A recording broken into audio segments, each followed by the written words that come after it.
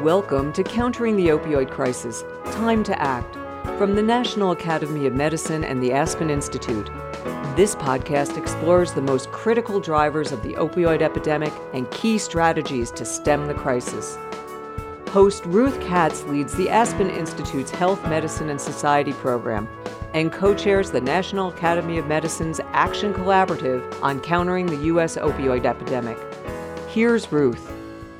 Addiction is often viewed as a moral failing or weakness, rather than what it is, a chronic, relapsing disease. More than 3 million people across the United States have an opioid use disorder, and 4 out of 5 of them go untreated. Why is that?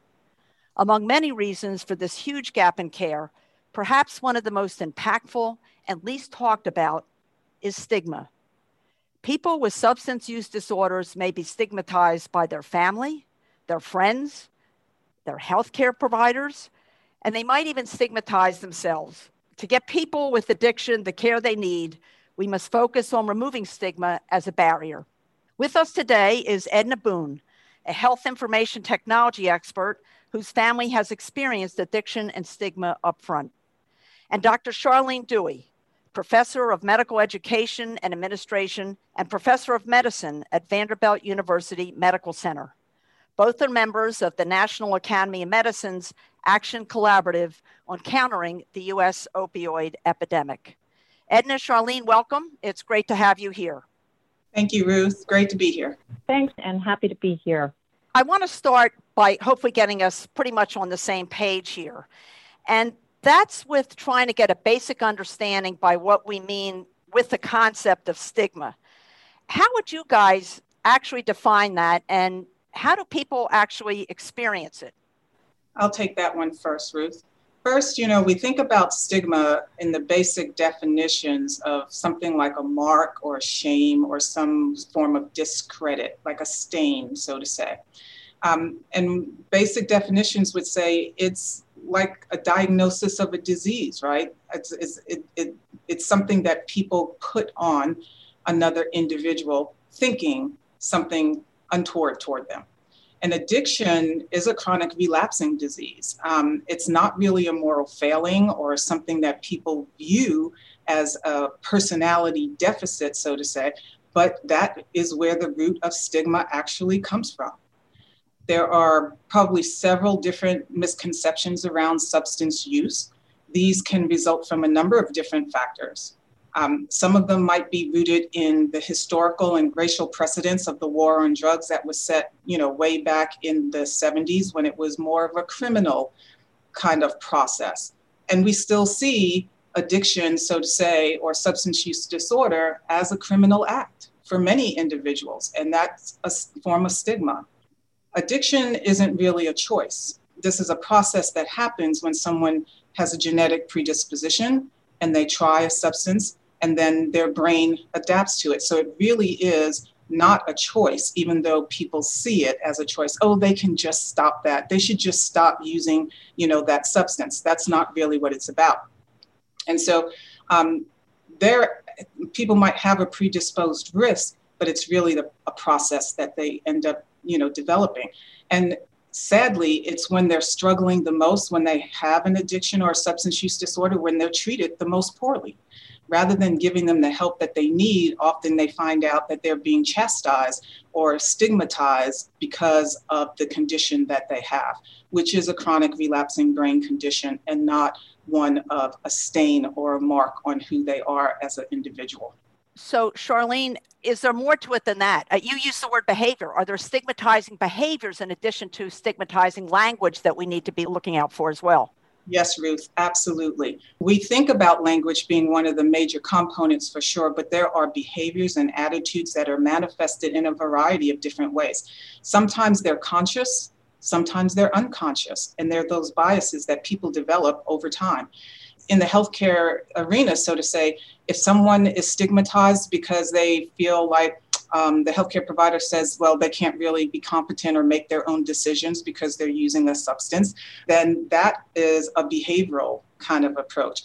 There's definitely behaviors, there's definitely attitudes, and again, using some of the terminologies that we have used in the past, and I think a lot of people are growing out of these, but they still exist, right? Like dirty, if they're still using a substance, or staying clean when it seems like somebody might be in recovery.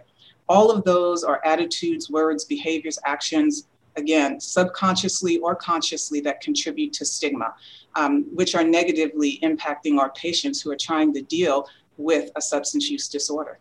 Charlene, you just mentioned, and I mentioned in my opening comments, that health professionals themselves may exhibit stigmatizing kinds of behavior. Why would those who should know better, if you will, actually engage in this kind of activity? First, I have to say healthcare professionals, they're normal people, right?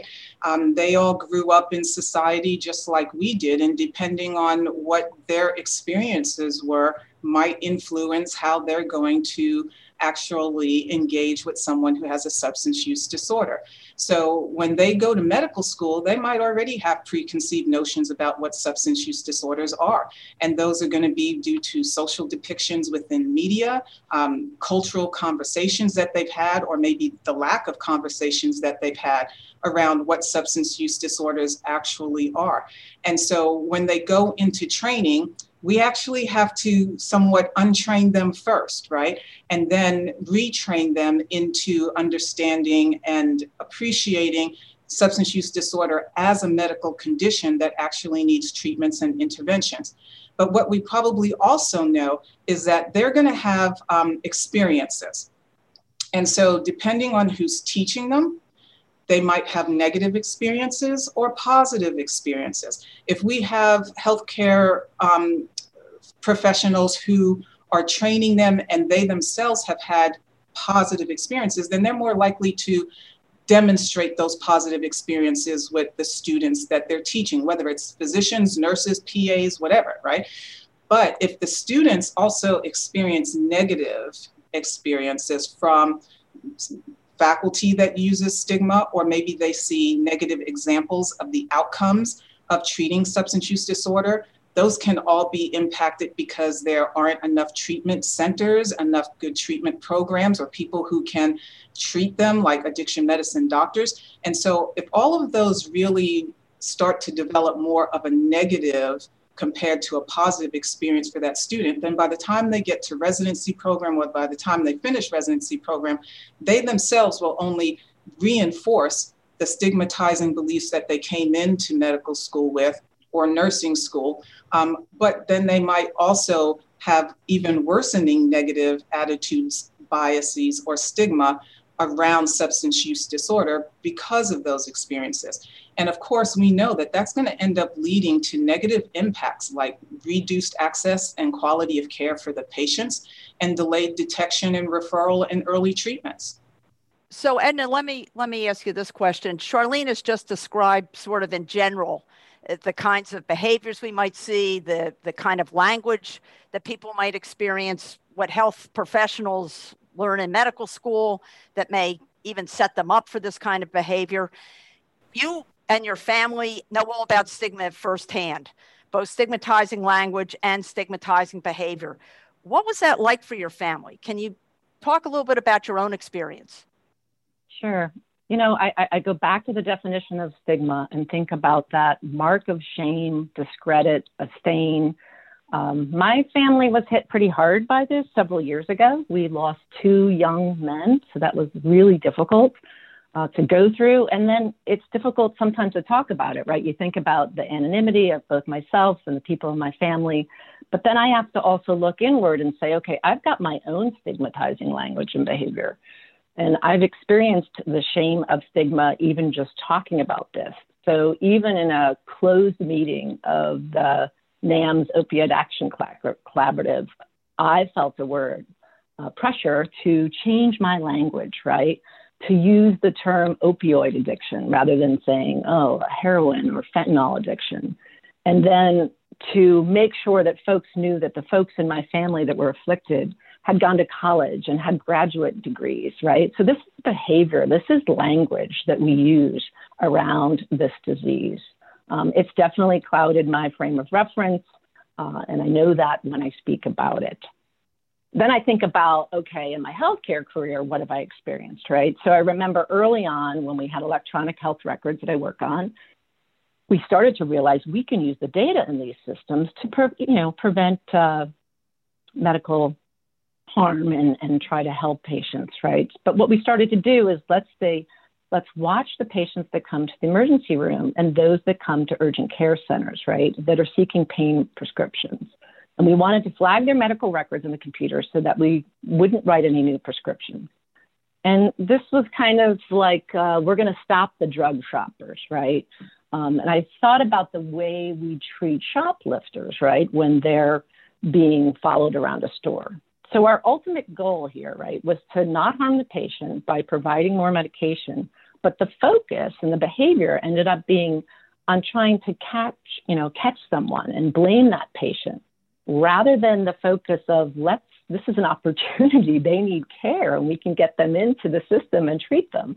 Instead, again, this kind of shame and discredit, both in behavior and in language. And I do want to get back to language, because one of the things that we talk about, and this is a mouthful, but there's this pivot, right, to person-first, recovery-centered language, right? Words matter. They reflect our attitudes towards people that have this disorder.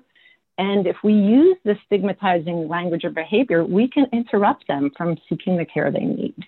Or we can cause them to have worse outcomes just because they are perceiving perhaps their peers who have cancer experience like thoughtful, considerate care. So, it's more than just getting your feelings hurt. It's a serious problem, and we need to treat it seriously. Can have a real detrimental effect. I'm thinking back in the day, I can remember growing up that my parents, certainly my grandparents, if there was a diagnosis of cancer in the family or even among friends, nobody would say the word. They would refer to, she's been diagnosed with the big C, which was stigmatizing in its own way. But addiction, of course, is just as both of you have spoken about, that's a disease too. But there seems to be a different sense of how we think of cancer than we think of addiction. And I want to get into that in terms of the stigmatizing effects. But before we go any deeper into that problem and think about potential solutions, can we step back just a little bit and talk how we actually got to this point? Charlene, you mentioned the war on drugs, some of the other activities or issues that have been around for a long time. How did we get to the point that the medical condition of addiction has in essence become a mark of disgrace? How did we get there? Edna, can you start us off on that? Sure. One of the things we just have to look at, how do we structure care and healthcare, right? We have separated addiction care and really mental health care as well into silos. Like, so much so that healthcare professionals don't necessarily feel it's their responsibility to treat or even consider treating people that have these ailments. So these silos have further perpetuated the stigmatizing language, behavior, and everything that we've been talking about. We also have separate regulations, right, around prescription medications for opioid use disorder from, quote, like normal prescriptions. So you need to have formal training and waivers to prescribe medication for opioid use disorder, but no formal training, no waivers to prescribe opioids, right? So it's this topsy-turvy, where do we get here, and how do we get ourselves out? Let me ask you both this question. Does race or poverty or even wealth also somehow impact or play a role in SUD stigma? Yes. So what's interesting, if we go back again, like we talked about the historical aspects of the war on drugs and how patients were seen as derelicts of society because they, were using substances or couldn't hold down jobs or things like that. They were criminalized, right? It was taken through the process of being tough on them, getting them, into jail so they could get off their substances and everything like that. And so that is kind of where we started. And what we need to think about over time, where have we come? And in thinking that early on, even in history, we just didn't have really good understanding, Ruth, right? There's plenty of people who will still say the word addiction all the time. I tend to actually use substance use disorder because the DSM-5 only lists substance use disorder. It doesn't actually— Darlene, let me interrupt. What's the DSM-5? That's the diagnosis management diseases for psychiatry and all the mental health conditions, in which it lists substance use disorder or an opioid use disorder or an alcohol use disorder. It's the sort of the Bible that lists various diseases and conditions and explains it. And substance use disorder is included as one of those. Exactly. Got it. Exactly. And so it doesn't even use the word addiction actually in there. And so I actually have learned to stay away from that. But if I use myself as an example just here as the history, right? I've been in medicine for over 30 years now. And when I first started, I actually started off helping smoking cessation because of it being a part of a modifiable risk factor for cardiovascular diseases or like heart attacks, strokes, things like that.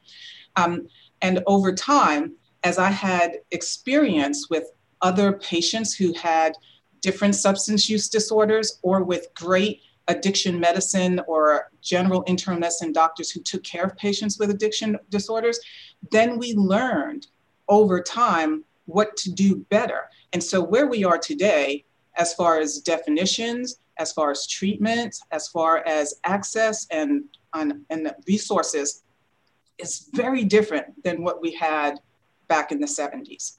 So we're kind of trying to untie that knot. We got into it for maybe some of the best intentions, but it didn't last that way, and it's evolving.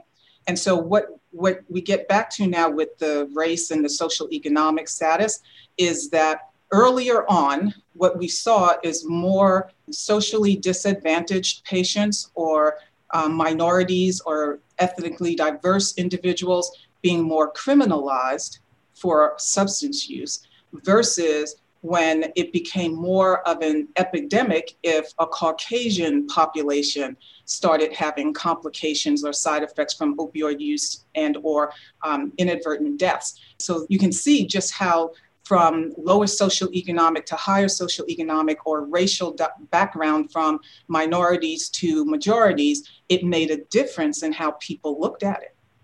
And of course, now we refer to the opioid situation as a crisis, whereas we didn't refer to some of these other addiction problems earlier as a crisis. Following up on that, so race and poverty can also affect stigma in this case. What about in terms of ages? I assume that stigma is experienced by people of all ages, but do people of different ages experience stigma differently? And I'm going to ask you to jump in here, again, reflecting on your own experience. Can you give us any sense if there's a difference in how young people versus old people may experience stigma? Well, sure. I mean, there's some of the obvious, just cognitively, right? You don't have a mature person. You've got emotional, psychological, peer pressure, right? So their adolescents and young adults are really vulnerable. They're really vulnerable to substance use. And then again, when does it cross over to substance use disorder? They might be predisposed, right? So what is available to them? And there's a lot of issues around confidentiality, right? Can they talk to their healthcare providers about this, or their counselors, or their family? Are people going to refer them to treatment? Are they going to be ostracized? Again, we get back to kind of some of the communities of color. Are we going to get back to kind of criminal legal issues with police? And then there's the whole concept of consent, right? When we think about the prescriptions of opioids, right? A lot of times you hear about sports injuries, right? And these young men now in their late 20s, 30s, started in high school, right? So these are things that are with us and then not always recognized. I mean, I think we're doing a better job than we were, but it's still out there, and it's not as easy for them to get help as it is those, that might be of legal age. Charlene, you're a clinician. What's your experience been, old versus young? Well, and that's where these silos start to come in again, right? So we have young people being taken care of by pediatricians. I'm a general internist, so I don't see anybody unless they're considered an adult. Okay. And then you have that chiasm of what happens when someone, as Edna just said, maybe had a sports injury, started using an opioid for a very legitimate medical reason, becomes dependent on it or develops an iatrogenic dependency, and then they're transferring over from their adolescent years into their adult years. That's the most vulnerable population for opioid use disorder, actually, the adolescents and the young adults. In the older patient population, while it still exists, it's almost minimal. What we know is that younger people, either from their predisposition genetically, from their cognitive development, that aren't ready to handle certain decisions yet, or again, predisposed, that is the population that's most vulnerable. And then, like Edna said, their access is different, right? They might have stigma and fear and friends saying one thing, parents saying another thing, schools programs saying one thing, and then they can't access care necessarily unless their parents are with them if they're under the age of 18 as an adult, right? So they can't make decisions on their own, but yet they might be using substances. It becomes a little bit of a variety of different things that pose as barriers for those young individuals to get into help and get the help that they needed. So stigma can affect people of all ages, and we've talked about race and poverty. Those things may experience stigma differently as well. And health professionals themselves may use stigmatizing language or exhibit stigmatizing behavior. Edna, what do you think about this? What are your thoughts? So the reality of, you've got this expertise at Vanderbilt, and I think at many other health systems that are looking at this and really trying to move the needle. But the reality is we have this like patchwork in middle America, and where there's rural America, we have huge gaps, right? So this is where we have some of the needs, right? And so what's the experience, as someone who's experienced that several different times, is that even within the recovery community, there's a disparity, not just in terms of language, but in what treatments are being offered, right? So my own family experienced this. You go in, and some treatment centers will say they will offer the medication assisted for opioid use disorder, and some don't. So there is like a body of scientific evidence that says we should be doing this. And we've got insurance companies in the mix, and we've got stigma, and some of that does come from the providers, right? I'm not ready and I'm not comfortable to use this prescription on this patient that needs it. So, you've got this, in some sense, some of the academic centers working through this, and then you've got the reality on the ground. And again, I think stigma is at the root of many of these things. You often hear that health professionals will say, if I provide this kind of help, I'm just furthering the addiction problem. Charlene, you started to say something. I was going to say to Edna, of course, my heart goes out to her and to anyone else who's been in that same predicament, right? And she's absolutely right, because there are gaping holes in training and in resources. The medications for opioid use disorder or medical assistant treatment, unfortunately, right now, we have a process that physicians actually have to go through a special training in order to prescribe buprenorphine or treatments for opioid use disorders. And there's a criteria which they have to meet in order to prescribe it. But that's one of those things that actually becomes a barrier and almost becomes the stigma with it, right? If we as healthcare providers can't actually prescribe the medicines to help those individuals who actually need it, and to get the training to help them understand why and how, as healthcare providers, we can and should be helping these individuals. And then I'll throw one more thing on that. And I know we're talking about more healthcare providers, but then let's make sure the insurance companies are covering it, right? I mean, if it's not covered, people are not getting the care they need. Absolutely. And of course, that's stigma of a different sort, the decision not to cover it. So you guys have given us a really good idea of the nature of the problem, that is stigma itself, what it is, how we got here, and how it works today. Let's turn for a moment to look at big picture solutions. Can you give us some examples of how stigma has been successfully dealt with within the context of healthcare? We used to talk about cancer as the big C. We don't do that anymore. We talk about cancer, and we even talk treatments, having real discussions about it. Are there other examples out there that you can share with us of how to deal with stigma successfully? Either one of you, jump in. I feel like probably the most obvious one is AIDS and HIV. I mean, I'm sure listeners remember, but individuals, including healthcare professionals, because I know I was working in hospitals when this was happening, they were afraid to touch people that had AIDS, or HIV. They thought they might catch it, right? So even though the science taught us otherwise, like the facts were not enough to change the public opinion. Once AIDS was stigmatized, and you might get it, it really took this huge tide to turn, right? So we had organizations like ACT UP. You've got the AIDS quilt came on into DC. You had people like Princess Diana, who visited AIDS patients in the hospital. Rock Hudson, from a totally different generation, came out that he had AIDS. And then you had, Ryan White, the youth, just fighting to attend school. Ryan White was a young boy who contracted AIDS and, as Edna said, wasn't allowed to go to school, was completely shunned, and ultimately died of the disease. And there's a major piece of legislation in Congress that's named after him.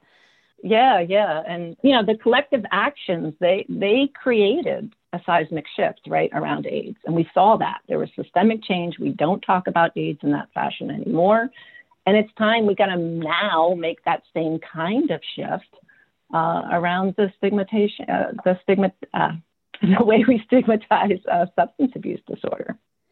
Charlene, are there other examples? HIV/AIDS is a good one.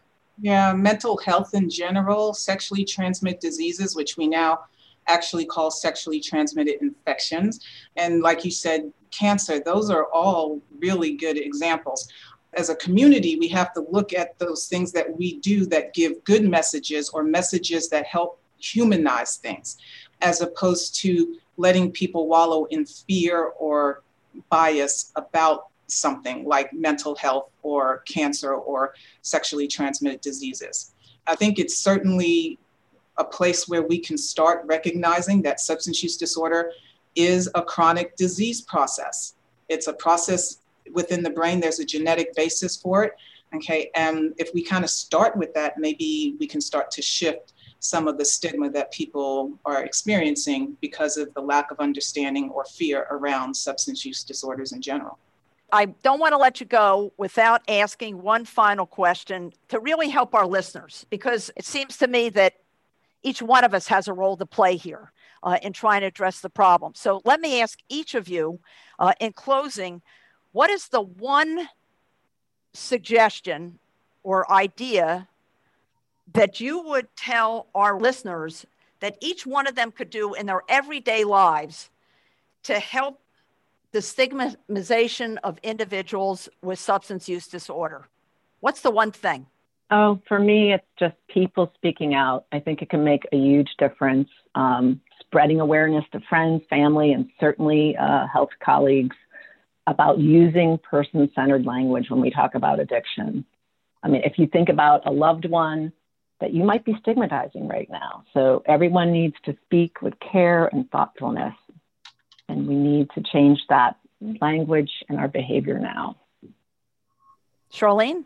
Yeah, so for me, I think I'm going to address, healthcare providers in general to think about embracing a reflective position, asking themselves, what is there that I can do that's going to be different by, not placing judgment, good or bad, on individuals who have substance use disorders, but how can we as healthcare providers actually find better ways of helping our patients in the success of managing a substance use disorder, and really all conditions, right? But it definitely starts with us as an individual reflective practice. I have this saying that says, be part of the solution and not part of the problem. Thank you, Charlene. Thanks, Edna. Great to have you here. Great to be here. Thank you, Ruth. Edna Boone is a health information technology expert, and Dr. Charlene Dewey is a professor of medical education and administration at Vanderbilt University Medical Center. They are both members of the National Academy of Medicine's Action Collaborative on Countering the U.S. Opioid Epidemic. If you're interested in diving deeper into identifying and addressing stigma surrounding opioid treatment in the United States, register for the virtual Stigma of Addiction Summit coming up on June 10th. There's a link in this episode's description to that program. In upcoming episodes of Countering the Opioid Crisis, Time to Act, we'll explore racism's role in the opioid epidemic and the changing nature of pain management. So be sure to follow us in your favorite podcast app and make it easier for others to find this podcast by giving us a rating in Apple Podcasts. Thanks for joining us. I'm your host, Ruth Katz. Be well and stay safe.